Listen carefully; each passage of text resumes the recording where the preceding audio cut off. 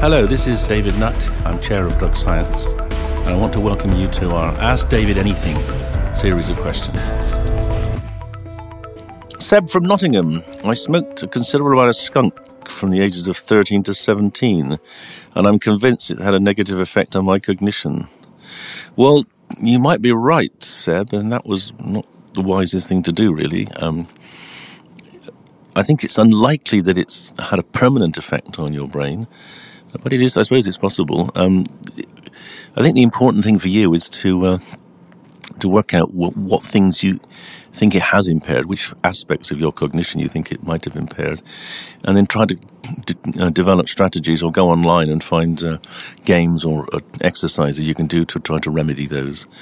And certainly try to encourage or discourage, rather, other young people from doing the same, because strong THC concentrations in the young brain might not be a good thing. The evidence we have suggests that if you start using before the age of about 15, that's probably when you're most likely to have some kind of impairment, particularly if you were using an awful lot.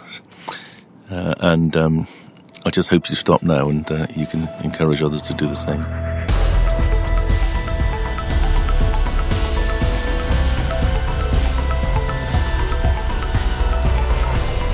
If you want me to answer your question, then tweet me at Prof. David Nutt using the hashtag AskDavidAnything.